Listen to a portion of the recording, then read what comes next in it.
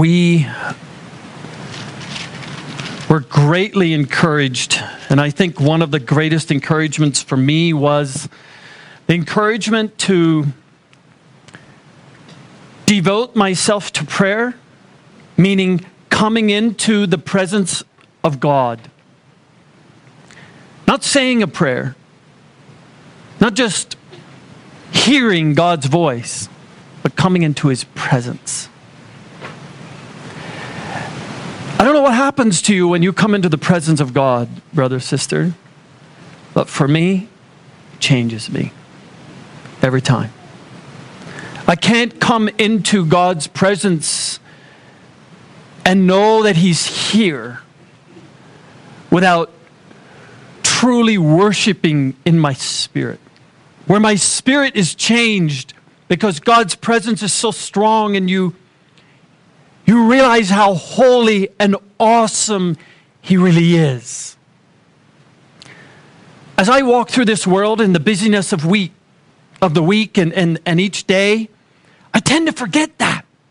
I tend to forget how mighty, awesome, and holy that God really is.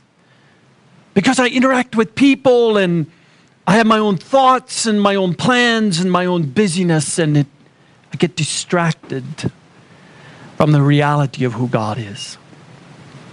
I was reminded of that the last 3 days as we sat together in His presence. And I was greatly convicted and encouraged with this one thing. Live in His presence. In Psalm, he says, live in the fear of the Lord all the day. Live in the fear of the Lord all the day. And that word fear isn't a frightened, I'm running for my life kind of fear. It's a reverential awe. You're absolutely awestruck. But to be awestruck, I find the only thing that takes me there is when I see something that's awesome. How about you? I mean, are you awestruck right now? I doubt you really are. You don't look it. I'm not that awesome to look at. Thank you. Somebody knows the truth. But when you see God, Job expressed that difference. Job was a righteous man. It doesn't tell us of any time that Job lived a sinful life and needed to repent. Perhaps he was raised in the presence of God, had godly parents. Whatever his upbringing, Job feared God. That's how Job starts. Job chapter 1, there was a man in the land of Uz, and this man was righteous and he feared God. That means he was in awe of God. And because he was in awe of God, he was righteous. He lived a righteous, holy life. And he deeply cared for people. He was a good dad. It tells us he got up early in the morning, every morning, and interceded for his grown children in prayer and made sacrifices to God lest they had sinned.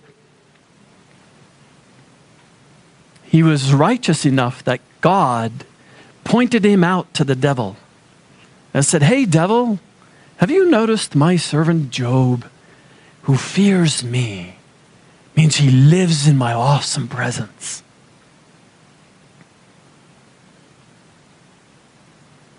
And yet, when the devil came and attacked him fiercely, stripping him, leaving him for nothing to wish for in this life except death, even cursing the day he was born, wishing he had never been born, he said.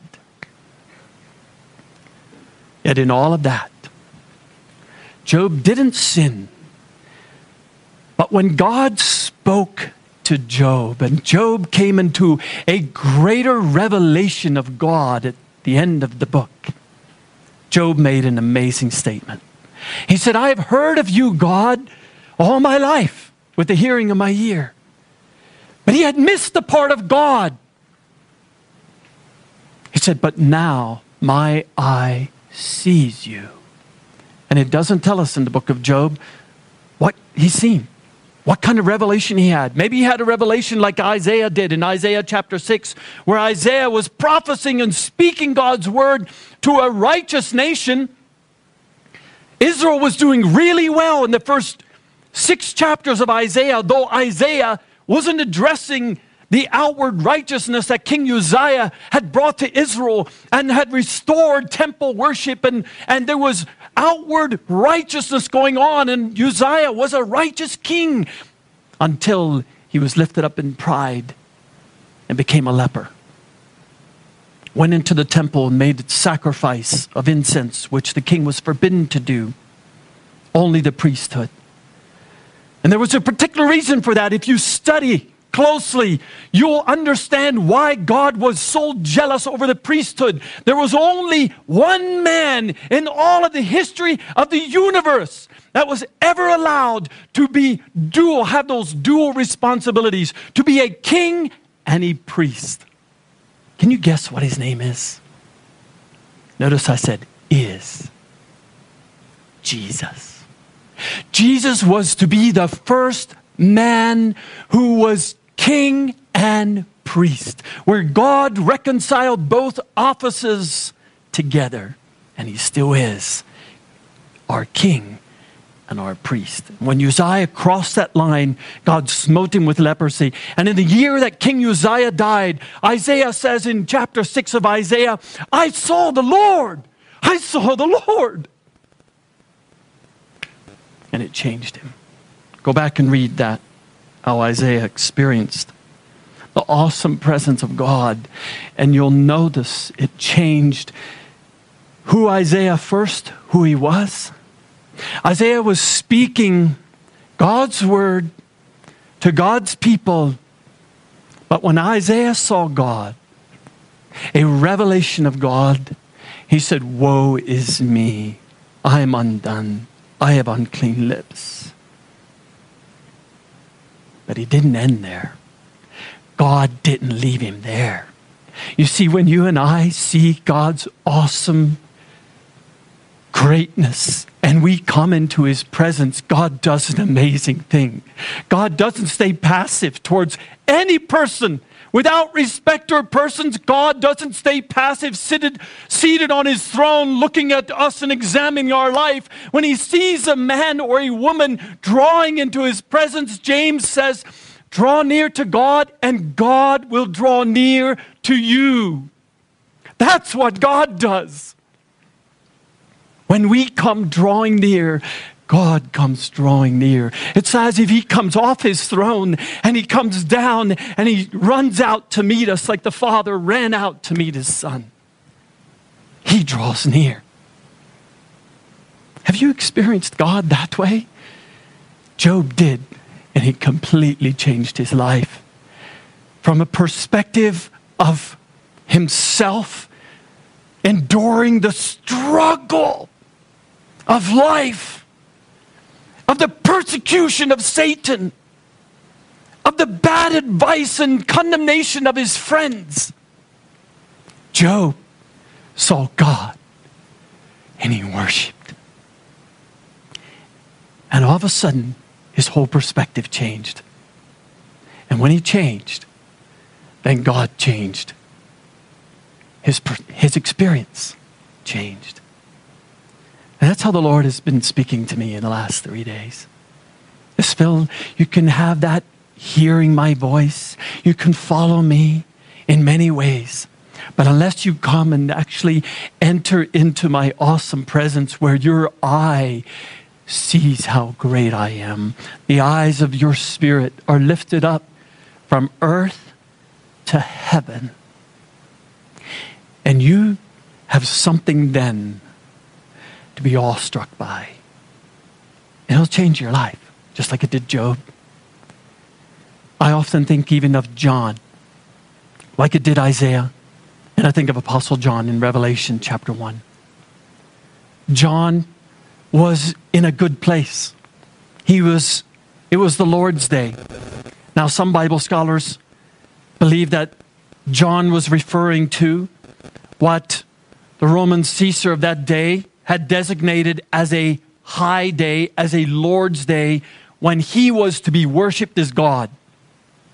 And over that time, that's why John was on the Isle of Patmos, and many Christians were being severely persecuted. I don't remember if it was Caesar Nero or the one after him, who had declared that there was going to be a national holiday where all men worship him.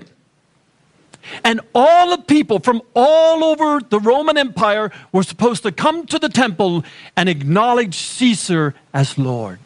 And they called it the Lord's Day. And it tells us, many Bible scholars believe that John was referring, it was on that day that John didn't go and acknowledge Caesar as God, but he came into the presence of God, the Lord. And on that day, he saw the Lord Jesus Christ, lifted up. And when he saw him, first he just heard him. It tells us, turn your Bibles with me to Revelation chapter 1. Let's read the story. Verse 9. I, John, your brother, and fellow partaker in the tribulation. Notice that was his circumstance. There was great persecution. He said he's partaking in that. Every day, the history of the people who were shipped to the Isle of Patmos weren't just out there hanging out. It was a slave camp. It was a mine where they were sent out to work in the minefields every day. And the Romans were merciless minecrafters. They beat their slaves a lot, drove them to hard labor. John was an old man by now. He was a fellow partaker in the tribulation and kingdom and perseverance which are in Jesus. Notice how he's seen it right now. I'm a fellow partaker with the rest of you, and there's great tribulation. We're part of another kingdom, and we're persevering. That was the spirit, the mentality he had. He was on the island called Patmos because of the word of God and the testimony of Jesus. I was in the Spirit on the Lord's Day, and I heard behind me a loud voice, like the sound of a trumpet, saying, write in a book what you see. Notice he didn't say, write in the book what you hear. Write in a book what you see. And what John seen changed John's message and our Bible. And send it to the 7 churches, to Ephesus, to Smyrna, to Pergamum, to Thyatira, and to Sardis, and to Philadelphia, and to Laodicea. Now notice what John did. And I turned to see the voice that was speaking with me. And having turned, I saw 7 golden lampstands. And in the middle of the lampstands, one like a son of man, clothed in a robe reaching to the feet, and girded across his breast with a golden girdle. And his head and his hair were white like wool, like snow. And his eyes were like a flame of fire. And his feet were like burnished bronze. And when it has been caused to glow in the furnace. And his voice was like the sound of many waters.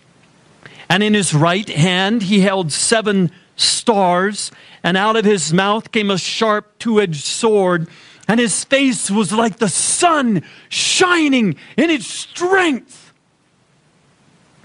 And when I saw him, I fell at his feet as a dead man. But Jesus didn't leave him there. And he laid his right hand upon me, saying, do not be afraid. I am the first and the last. I am the living one. And I was dead, and behold, look, I'm alive forevermore. And I have the keys of death and of hell. Write, therefore, the things which you have seen, the things which are, and the things which shall take place after this. I found myself in my Christian life too often discouraged because I lived with the things I heard rather than the God that I saw. And dear brother, sister, it doesn't matter if you're in Job's circumstance, Isaiah's circumstance, where he thought he was a righteous prophet preaching to a wayward Israel, or if you're in John's circumstance, in a world of deep suffering and persecution and onslaught of the enemy on your soul, and you're hanging in by the sheer grit of your last strength. It seemed like that's how John was. He found himself just barely. I can imagine this old man being wore down, ready to die, going to the mines, working hard, being whipped, and seeing his brothers and sisters being tortured and whipped and dying in this mine, and being almost at the end of his life thinking, I can't really do this anymore, Lord. Just take me home.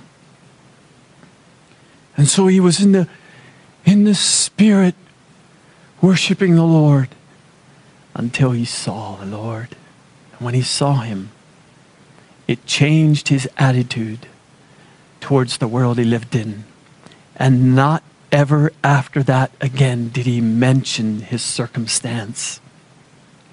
But it was a word of encouragement, a word of life, a word of eternity.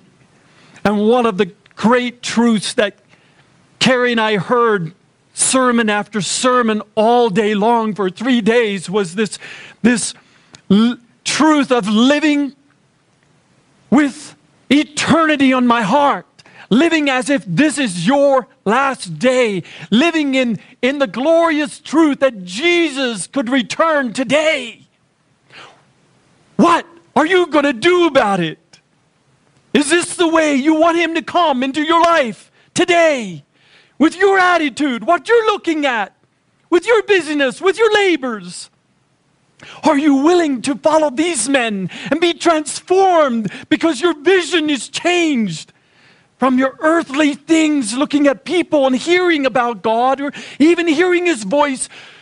Your eyes are lifted up. As Jesus said, when you hear of all these things, lift up your eyes. He didn't say listen with your ear. He said lift up your eyes. Your Redeemer's drawing near.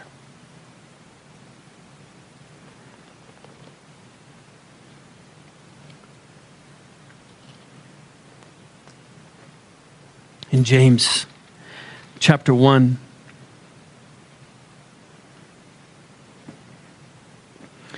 I spoke last Sunday as the Lord was sharing with me in regards to these words of being, verse 19, being quick to hear, slow to speak, and slow to anger. This you know, my beloved brethren, but let everyone be quick to hear, slow to speak, and slow to anger. For the anger of man does not achieve the righteousness of God. Therefore, putting aside all filthiness and all that remains of wickedness, in humility, receive the word implanted, which is able to save your souls. But don't only receive it. Prove yourself doers of the word, not merely hearers who delude themselves. For if anyone is a hearer of the word and not a doer, he's like a man who looks at his natural face in a mirror. For once he has looked at himself and gone away, he has immediately forgotten what kind of person he was. But one who looks intently. The word is the root word of intentional. You're looking into the Word of God for a reason, for a purpose, intentionally. And the word intently is It has the meaning of someone who's studying the skies and the stars, and they're looking into the microscope or into the telescope because they want to see the glory that's out there. They're searching for something. And they keep looking, and the longer you look, the more you see. And perhaps it'll happen to us with that old riddle that you may have heard as a child. A wise old bird sat in an oak. The more he saw, the less he spoke. The less he spoke, the more he heard. Why can't I be like that wise old bird? But one who looks intently at the perfect law, the law of liberty, and abides by it, not having become a forgetful hearer, but an effectual doer. Not just a doer that is effectual, is effective. That means your doing is affecting others. It's not just doing for yourself. It's more than you. It's bigger than you and me. Your doing is effective.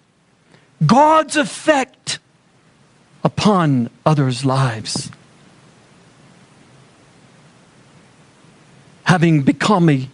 Not having become a forgetful hearer, but an effectual doer, this man shall be blessed in what he does. And that's what Jesus said after he gave the Sermon on the Mount in Matthew 5, 6, and 7, and in Luke chapter 6. Remember the illustration that the Lord said?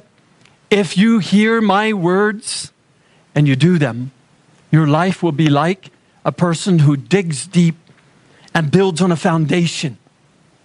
And his house, his life, because it's built on a foundation, when the storms come, Jesus said, when the floods come, that means there's a flood coming. Now you and I both know that for a house to stand in the middle of flood waters, it takes a lot of good, solid building. Yeah, it must be well built, or it will just wash away. Even houses that are well built tend to wash away. But Jesus said, if you will hear his words and do them, your house will not wash away when the floods come and the winds blow. But the person who hears them and doesn't do them, he also has a house. You build a life, a good life. Listen to good things. You might go to church all your life. You might be like a Job or even like a John. Look at John and all these men, they also did, but there was an element that they had been missing of Jesus. John had known Jesus in a very close, intimate way as he walked on the earth before he was the glorified Christ. John was filled with the Holy Spirit on the day of Pentecost. In fact, it seemed that he was closer to Jesus than Peter and many of the others. It refers to him in John chapter 19, 20, and 21 as the one whom Jesus loved, had a close relationship with. And John spoke more about the love of God than all the other apostles put together. And yet, when John saw the glorified Jesus in the midst of his great persecution and struggle of life, it transformed him. He had a change of perspective. And the Lord made him an effectual doer. He wrote. He was told to write, and he wrote. And it's affecting you right now. And it's affecting me. An effectual doer.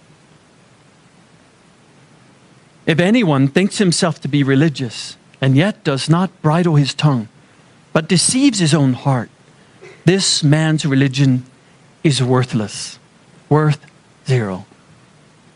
You can add many zeros to your life. You'll still remain a zero. Worthless. But if you add the words of Jesus Christ in obedience, a heart of obedient faith to your life, you won't be worthless. No matter how worthless you feel, you'll be an effectual doer. No matter if it's in a little way or a big way. This is pure and undefiled religion. This is it. in the sight of God and Father, of our God and Father, to visit orphans and widows in their distress, and to keep oneself unstained by the world. This morning I will look at 3 examples of obedience. 3 examples of obedience. The first one I would like to look at is recorded in 1 Samuel chapter 13. 1 Samuel chapter 13. And here we see the story of King Saul. Now you know the story, probably, have read it many times. But I want you to come to it with this heart intentionally this morning. And look deeply into Saul's life and how the Lord has recorded his life for you and I. With that intent, the intent that the Holy Spirit wrote this story. Receive that intent and let the Holy Spirit plant it into your heart.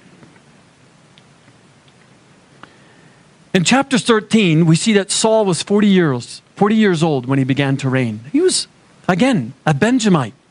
Saul was not a wicked man. He was a righteous man. He was attempting to serve the Lord the best he could. God, in seeing his heart, and now giving him a responsibility of being a king over Israel, wanted to bring a test to his life. Wanted to take Saul and transform his life by testing his heart. And that's still how God does to you and I. Not because we're sinning, not because we've done something wrong that has displeased God, because you're righteous and God has a mission and a work for you to do. God will bring a test into your life. And many times it's this test. Saul, wanting to kind of establish himself, went and attacked the Philistines. And the Philistines were like, oh yeah? He stirred up a hornet's nest, as we say. It tells us actually Jonathan did it, Saul's son, in verse 3. And Jonathan smote the garrison of the Philistines that was in Geba.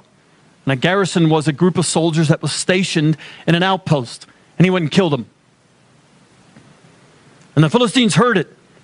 So Saul, he blew the trumpet throughout the land, saying, let the Hebrews hear. And all Israel heard the news that Saul had smitten the garrison of the Philistines, and also that Israel had become odious to the Philistines. The people were then summoned to Saul at Gilgal.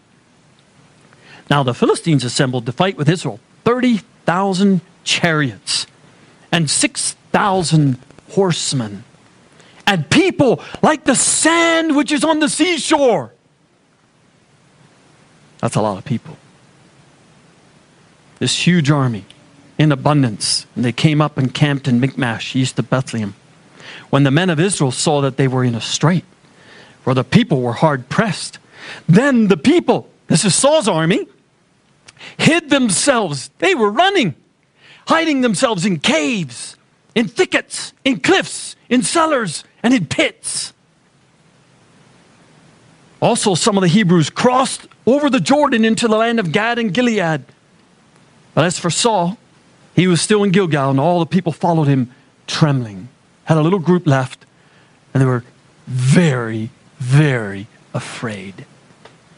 You ever done this in your life? You know the Lord has appointed you for a work, and so you go for it. You reach out into somebody's life.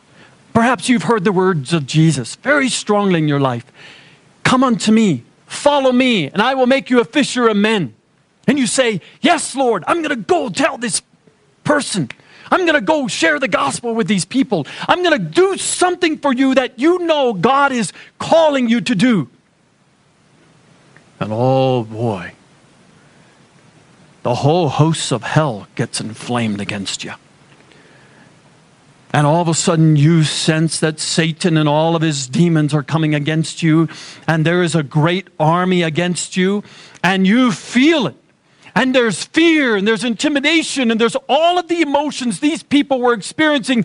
You're feeling at this moment. Your self-confidence of verse 3 is all of a sudden gone. Yeah, you killed the garrisons, but you killed a little group. But you mission accomplished, but now there's war declared on you. And you know it. And your heart fills with fear. And many around you are fleeing. And the Lord says, wait for me. Wait for me. Wait on the Lord. Perhaps you've heard those words in Psalm 27. Wait on the Lord. Be of good courage. Wait. Wait, I say, on the Lord. Be of good courage and do nothing. Wait. Do you wait? Have you been here? Have you been in this test that God gave to Saul? I have many times, brother, sister. And I've heard those words every time. Wait.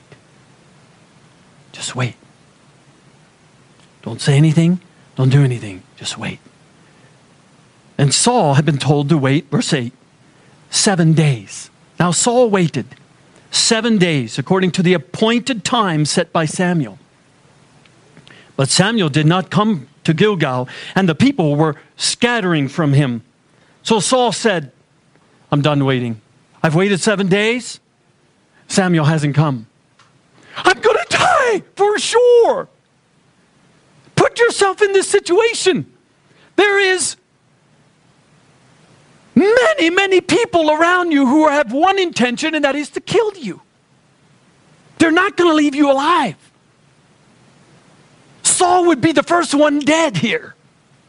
His life was marked, and the Philistines were out to kill him. There were 30,000 chariots, 6,000 horsemen, and a multitude which, I don't know if it was a 1,000,000-man army, it doesn't say. The sands by the seashore. They couldn't count them. Don't be too hard on Saul unless you've waited every time.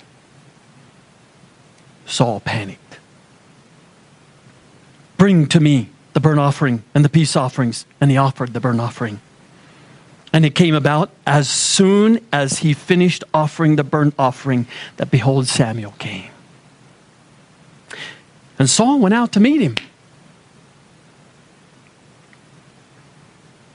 and greet him. Hey, Samuel, praise the Lord. Glad you came. We just got done offering the sacrifice. You don't see that Saul was even convicted of his sin. He didn't think he had done anything wrong. Samuel didn't show up when he said he was supposed to come. So who was going to do it? Saul. But Samuel said, what have you done? Oh, maybe he did know that it wasn't right. He just was pretending there was nothing wrong. And Saul said, because I saw that the people were scattering from me, and that you did not come within the appointed days, that the Philistines were assembling at Michmash. Therefore I said, now the Philistines will come down against me in Gilgal. I have not asked the favor of the Lord, so I forced myself and offered the burnt offering. And Samuel said to Saul, you have acted foolishly. You have not kept the commandment of the Lord your God, which he commanded you. For now the Lord would have established your kingdom over Israel forever. Forever is a long time. That's the promise he gave to David. And David is still in that promise. You and I are still serving the Son of David, Jesus, the King of Kings. His kingdom has no end. But now your kingdom shall not endure. The Lord has sought out for himself a man after his own heart. And the Lord has appointed him as a ruler over his people, because you have not kept what the Lord commanded you. Then Samuel arose and went up to Gilgal, to Gibeah of Benjamin, and Saul numbered the people who were present with him, about 600 people. Now it's going to be an interesting story. I don't have time for this morning, but go back and read that story. Who delivered Israel that day? Do you know? Who delivered it? Jonathan and his armor bearer. He started it. He finished it. He delivered Israel. But Saul went on to do many foolish things by telling the people they shouldn't eat because he was still panicked with fear. Saul remained Saul, filled with fear, and God couldn't even use him to win the victory. He had to use Jonathan to win a victory for Israel that day. It got worse for Saul. Saul wasn't willing to wait on the Lord, but took matters in his own hands. And later, God gave him another test. This time, it was a clear, instructive word: go do. First, it was wait. And I've seen something here. If I'm not willing to pass that first test with God, when God says, just wait on me, and allow God to first purify in me a humble trust, a humble trust, a submitted trusting in Him with my life. Then God brings another test and says, go accomplish my will. Go perhaps speak my word. Go do something for me. But if I'm not obedient, if I haven't learned that obedient lesson, and the saddest thing to me is that you can't read that Saul repented anywhere. There's no repentance written that Saul seen his own sin and repented from it. And so God said, okay, Saul, now go again. Go destroy the Amalekites in chapter 15. And there was a particular reason. The Amalekites had come up against Israel when they were coming out of Egypt and had fought against them. And God said, now this is it. My anger's through with them. Wipe them off the face of the earth. Kill them all. And He gave Saul a clear duty to do. And Saul went out. But in verse 9, but Saul and the people spared Agag the king, and the best of the sheep, the oxen, the fatling, the lambs, and all that was good. We're not willing to destroy them utterly, but only everything despised and worthless they utterly destroyed. And Samuel comes. Now notice this, what happened to Saul. This is the point.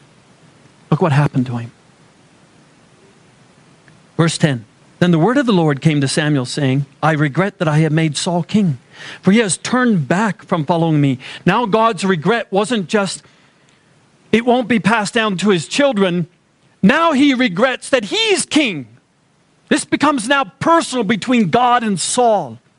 But Saul didn't see that, nor did he acknowledge it.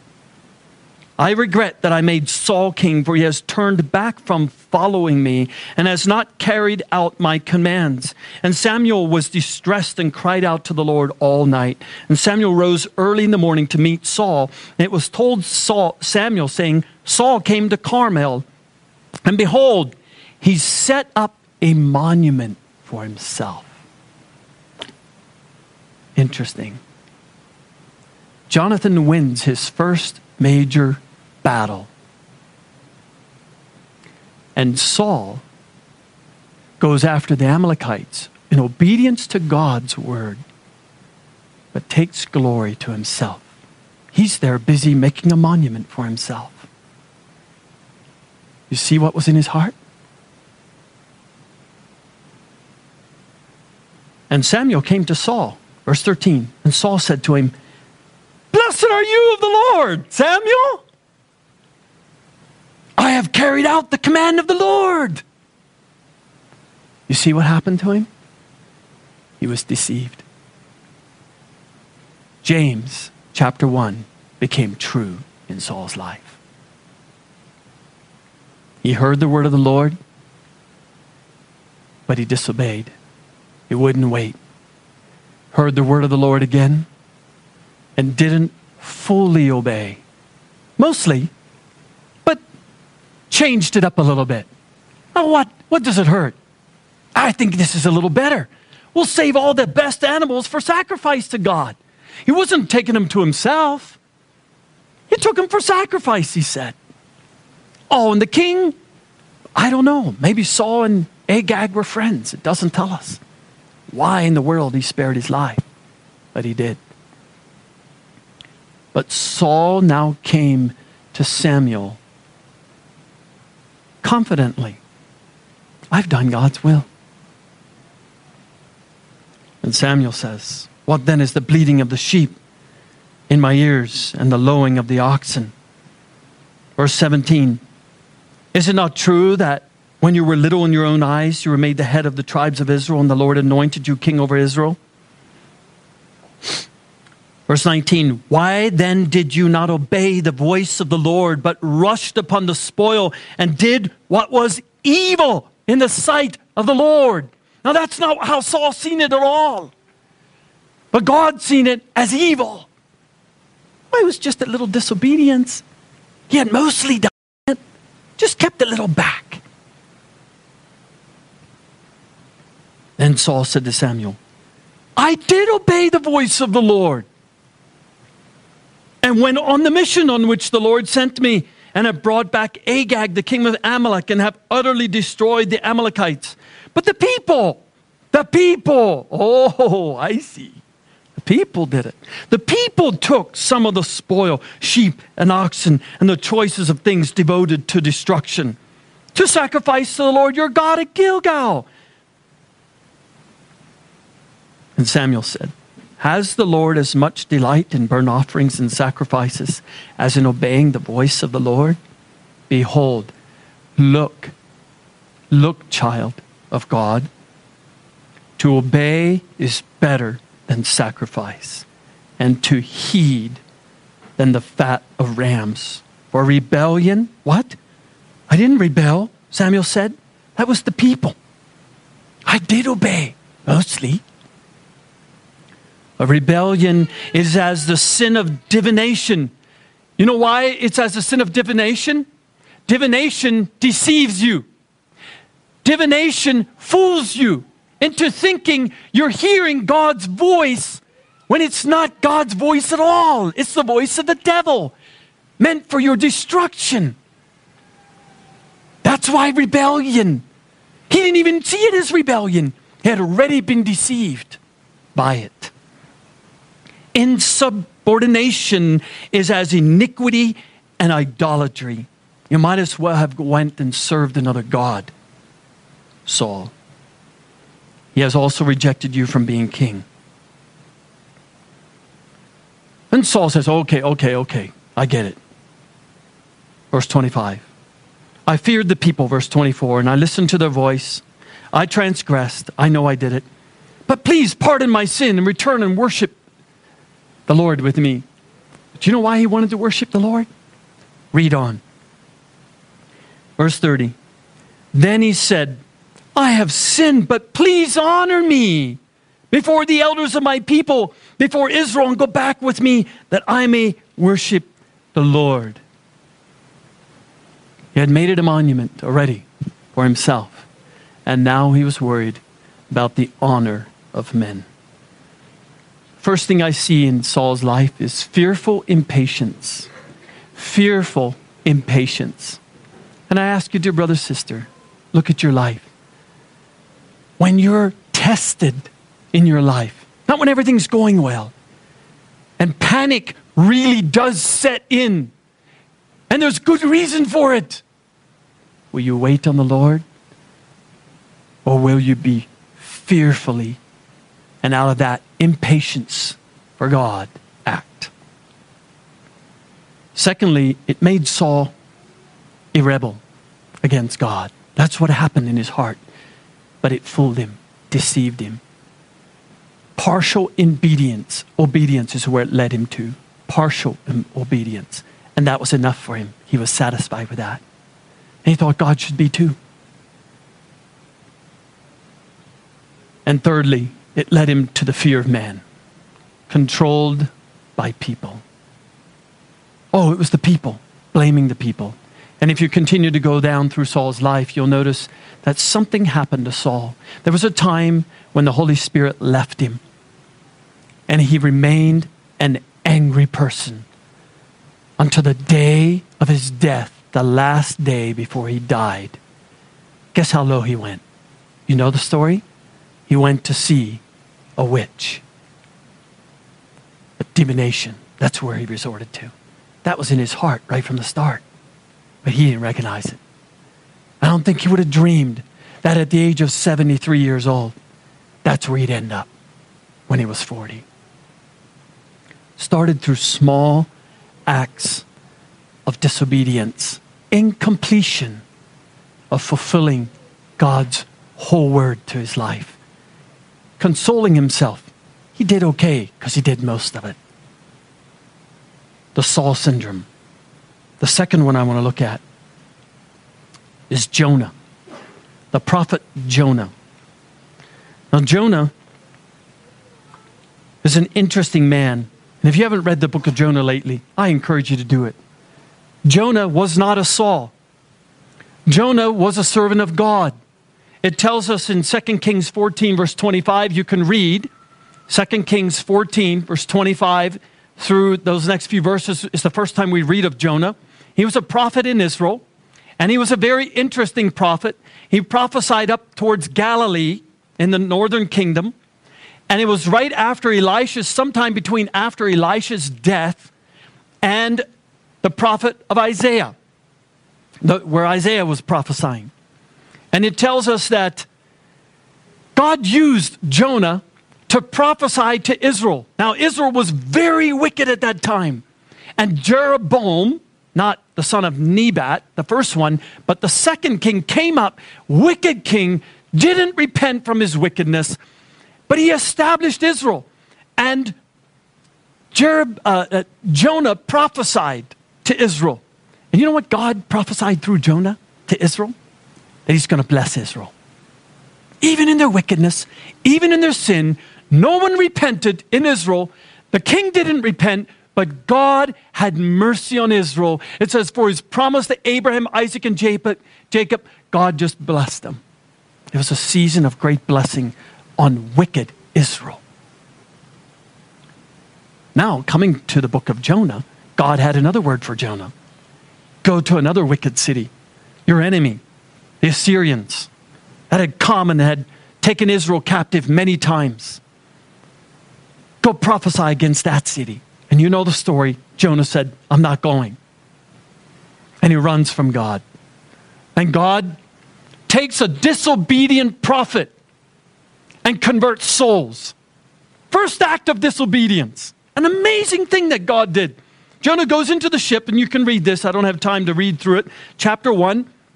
But the end of chapter 1 is this. Verse 16. Then the men of the ship feared the Lord greatly, and they offered sacrifice to the Lord and made vows. The shipmen were converted to God. Just a few verses before that, in the storm, they were crying out to all their own gods. But God became, the God of the Hebrews became the God of these shipmen through a disobedient prophet. Because Jonah wasn't messing around. He knew how God had acted to Israel. He had prophesied, and God had blessed. He wasn't going to do that again. But God changed his mind. And in chapter 2, Jonah repented, and he goes to Nineveh. Now, it tells us that Nineveh was a city of a 3 days journey, a big city of over 120 souls, the Lord says. A great city. Now, a 3 days journey, Jesus referred to in one of the Gospels as one day as a 12-hour day. He said, don't you know there are 12 hours in the day? So think of a 12-hour day's walk 3 times. How far can you walk in 12 hours? Well, we had a little snapshot of this yesterday coming down 85 from Cheyenne to Alt. I pressed in the GPS a little east of Alt, and it said 12 hours. And I looked at my GPS. I was like, you got to be kidding me. Not 12 hours. And here it was on the walk sign. You know, your GPS has walk and drive and bus transit. It was on the walk. Oh, it's going to take us. So I told the boys, it would take us 12 hours to walk to Alt. That's a day's journey in the Bible times. It would take you 3 12-hour days to walk through this great city. That's how big it was. Jonah starts, and he comes to the city, and he starts proclaiming that God is going to bring judgment on their wickedness. And he didn't even end the first day. You'll notice that. in chapter 3.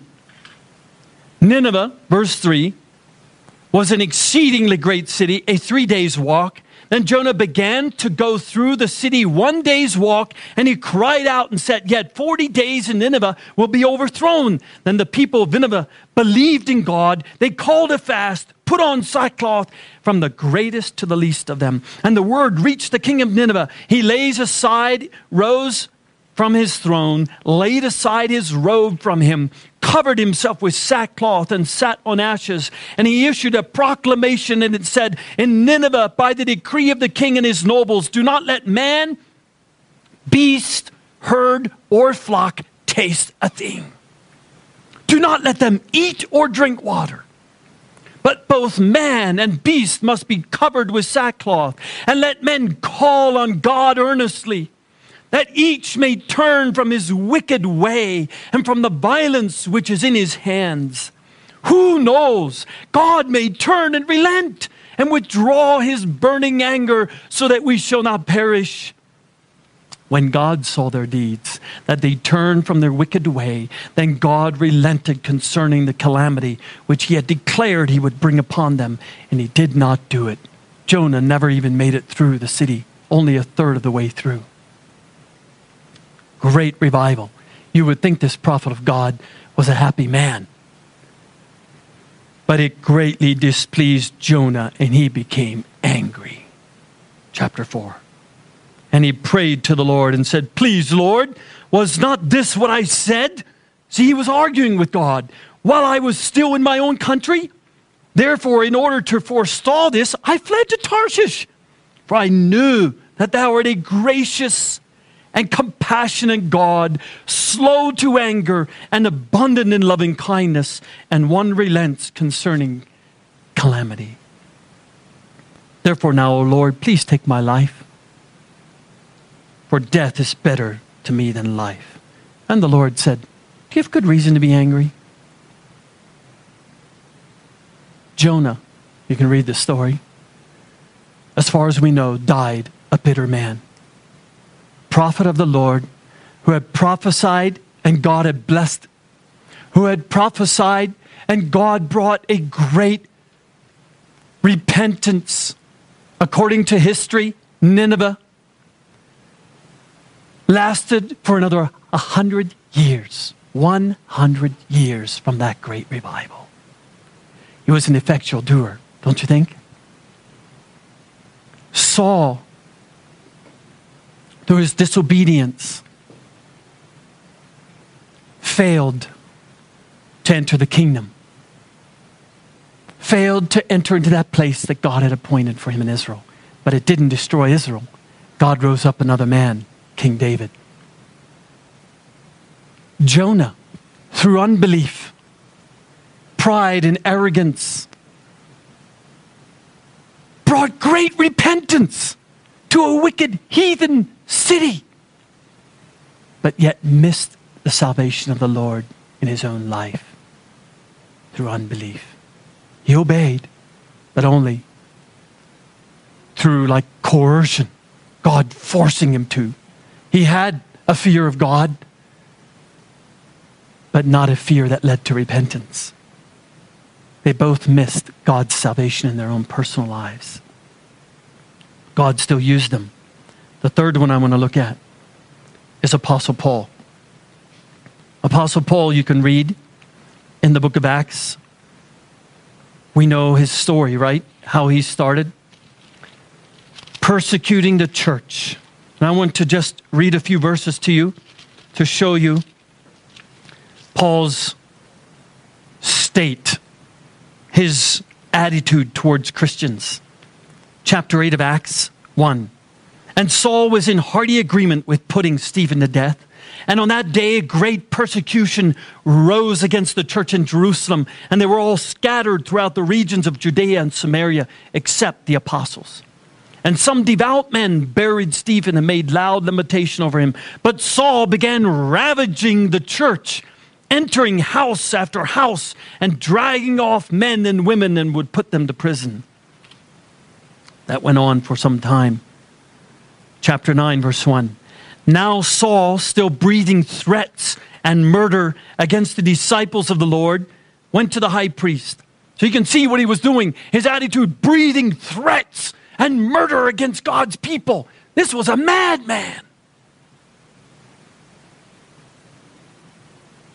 And then he met the Lord. Verse 3, and it came about that as he journeyed, he was approaching Damascus, and suddenly a light from heaven flashed around him. And he fell to the ground and heard a voice saying to him, Saul, Saul, why are you persecuting me? And he said, who art thou, Lord? And he said, I am Jesus whom you are persecuting. But rise and enter the city, and it shall be told you what you must do. And the men who traveled with him stood speechless, hearing the voice, but seeing no one. And Saul got up from the ground, and though his eyes were open, he couldn't see nothing. He could see nothing. And leading him by the hand, they brought him into Damascus. And he was 3 days without sight, neither ate nor drank. In verse 15, the Lord tells Ananias, but the Lord said to him, go, for he is a chosen instrument of mine to bear my name before the Gentiles and kings and the sons of Israel. For I will show him how much he must suffer for my name's sake. Verse 18, and immediately there fell from his eyes something like scales, and he regained his sight, and he arose and was baptized, and he took food and was strengthened. Now for several days he was with the disciples who were at Damascus, and immediately he began to proclaim Jesus in the synagogue, saying, he's the Son of God. Transformed life immediately. But quickly persecution came, and the Lord loved Saul and changed him to Paul. And it doesn't tell us clearly in the scripture, but from the best that scholars believe, it was about 10 years that Saul was shipped back to his hometown and stayed there for about 10 years. And later Barnabas goes to find him and brings him to Antioch. For 10 years, the Lord took Saul and made him a disciple. Now he was transformed. He was preaching the word, but perhaps with the same spirit and zeal, it had just shifted. It was, as he had said in Philippians, he was a Hebrew of the Hebrews. He was the best of the Pharisees, a zealot. And all that zeal had just transferred now over to Jesus. Perhaps the Lord knew this man was going to do a lot of damage to my kingdom and bring on even much greater persecution. I need to temper him for 10 years. Make him a nothing, a nobody. We don't know what he did in Tarsus. But he went home, and God was silent over his life for 10 years. But I believe the word of Isaiah 49 was fulfilled in Paul's life over that time. And I'll tell you why I believe that.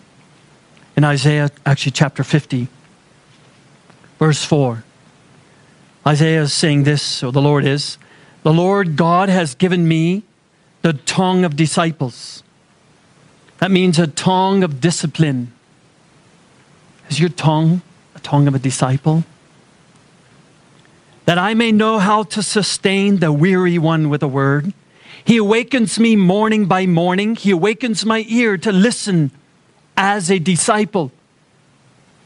The Lord God has opened my ear, and I was not disobedient, nor did I turn back. Look what happened. I gave my back to those who strike me, and my cheeks to those who pluck out the beard. I did not cover my face from humiliation and spitting. For the Lord God helps me, therefore I am not disgraced. Therefore I have set my face like a flint, and I know that I shall not be ashamed. And you can continue to read through. But I believe that that's where Paul was discipled. Learned to hear God, see God, have revelations of God that really formed him into the apostle that he was. And here's why I believe it. Paul's testimony in Galatians chapter 1 says this. He said in verse 9, as we have said before, so say I again now. If any man is preaching to you a gospel contrary to that which you have received, let him be accursed. For am I now seeking the favor of men or of God? Am I striving to please men? If I were still trying to please men, I would not be a bond servant of Christ. For I would have you know, brethren, that the gospel which was preached by me is not according to man. For I neither received it from man, nor was I taught it, but I received it through a revelation of Jesus Christ. For you have heard of my former manner of life in Judaism, how I used to persecute the church of God beyond measure and tried to destroy it. And I was advancing in Judaism beyond my contemporaries among my countrymen, being more extremely zealous for my ancestral traditions. But when he who had set me apart, even from my mother's womb, and called me through his grace was pleased to reveal his Son in me, that I might preach him among the Gentiles, I did not immediately confer or consult with flesh and blood, nor did I go up to Jerusalem to those who were apostles before me, but I went away to Arabia and returned once more to Damascus. Then 3 years later, I went up to Jerusalem to become acquainted with Cephas and stayed with him for 15 days. But I did not see any of the apostles other except James, the Lord's brother. That's Paul's testimony. And then he went back again to Tarsus, to Arabia, until Barnabas came to pick him up and bring him to Antioch. You see, Paul not only had a Damascus Road experience, a one-time experience with God, but that ushered him into a life of discipleship. And what I see in Paul is what I see absent in Saul. Saul was not willing to wait for God. Paul also was full of zeal, ambition, immediately wanted to preach Jesus. But God had to temper that ambition and make him a real, true, listening disciple until Paul was willing to simply follow the Lord out of obedience instead of out of personal zeal and ambition. And it changed Paul's life. We know the rest of the story, right? And I could continue to just go through the scriptures, but later on in the book of Acts, after Paul was imprisoned and he stood before, I think it's in chapter 16, he stood before King Agrippa. He relates this story to the king. And King Agrippa was the King Herod of the Jews. And he said to King Agrippa, I know that you're not ignorant of all that's been going on in Judea for the last 30 years or so, whatever it was. So I happily testify. But he gave this testimony. He said, I was not disobedient to the heavenly vision. That revelation that he received from the Lord, he obeyed. He became an obedient follower. And so I challenge you with those 3 examples that the Lord has given to us. Are you a Saul in some ways in your life? Are those areas there where God tests you and you give a halfway obedience, a reluctant obedience? Then don't be surprised if the Lord confronts you like Samuel did Saul and says, that's rebellion. That's rebellion in your life. God was trying to save Saul. Saul didn't see it. And he died a rebel. And the kingdom was taken from him. Or God may use you as a Jonah. You may have the repentance of Jonah. Okay, God, I get it. I get it. I've been running away from you. I've said, no, I'm not going to do it. I'm coming to do it. I'll go do it. And God can use you that way. But unless you yourself enter into that compassionate heart of God and you minister to others from your heart of compassion, you allow the Lord to put his grace in your heart and give you all the heart of God to the people you minister to, you'll die a Jonah. Preaching the gospel, people may repent at the word you preach, but you yourself will walk away angry, embittered towards God. Or you can follow Paul as he followed Christ. Be a zealot. But in your zeal, realize you're wrong. And the Lord Jesus confronts you and you have repentance. But in that repentance, when God, through circumstances, By the way, Paul didn't volunteer to go home. The church sent him back. You can read that in Acts chapter 9. There was great persecution, and the church said, "You're going home, young man. Get out of here. This is not good for you right now or good for us." The church sends him out home, and Paul submitted to that. Paul learned something that Saul and Jonah completely missed. Something of the compassion of God, but also he embraced suffering as a part of God's love in his life. And he didn't run away from the suffering. He fulfilled Isaiah 50. My ear was discipled, and I didn't turn away my face from the suffering that brought on my life. I embraced it.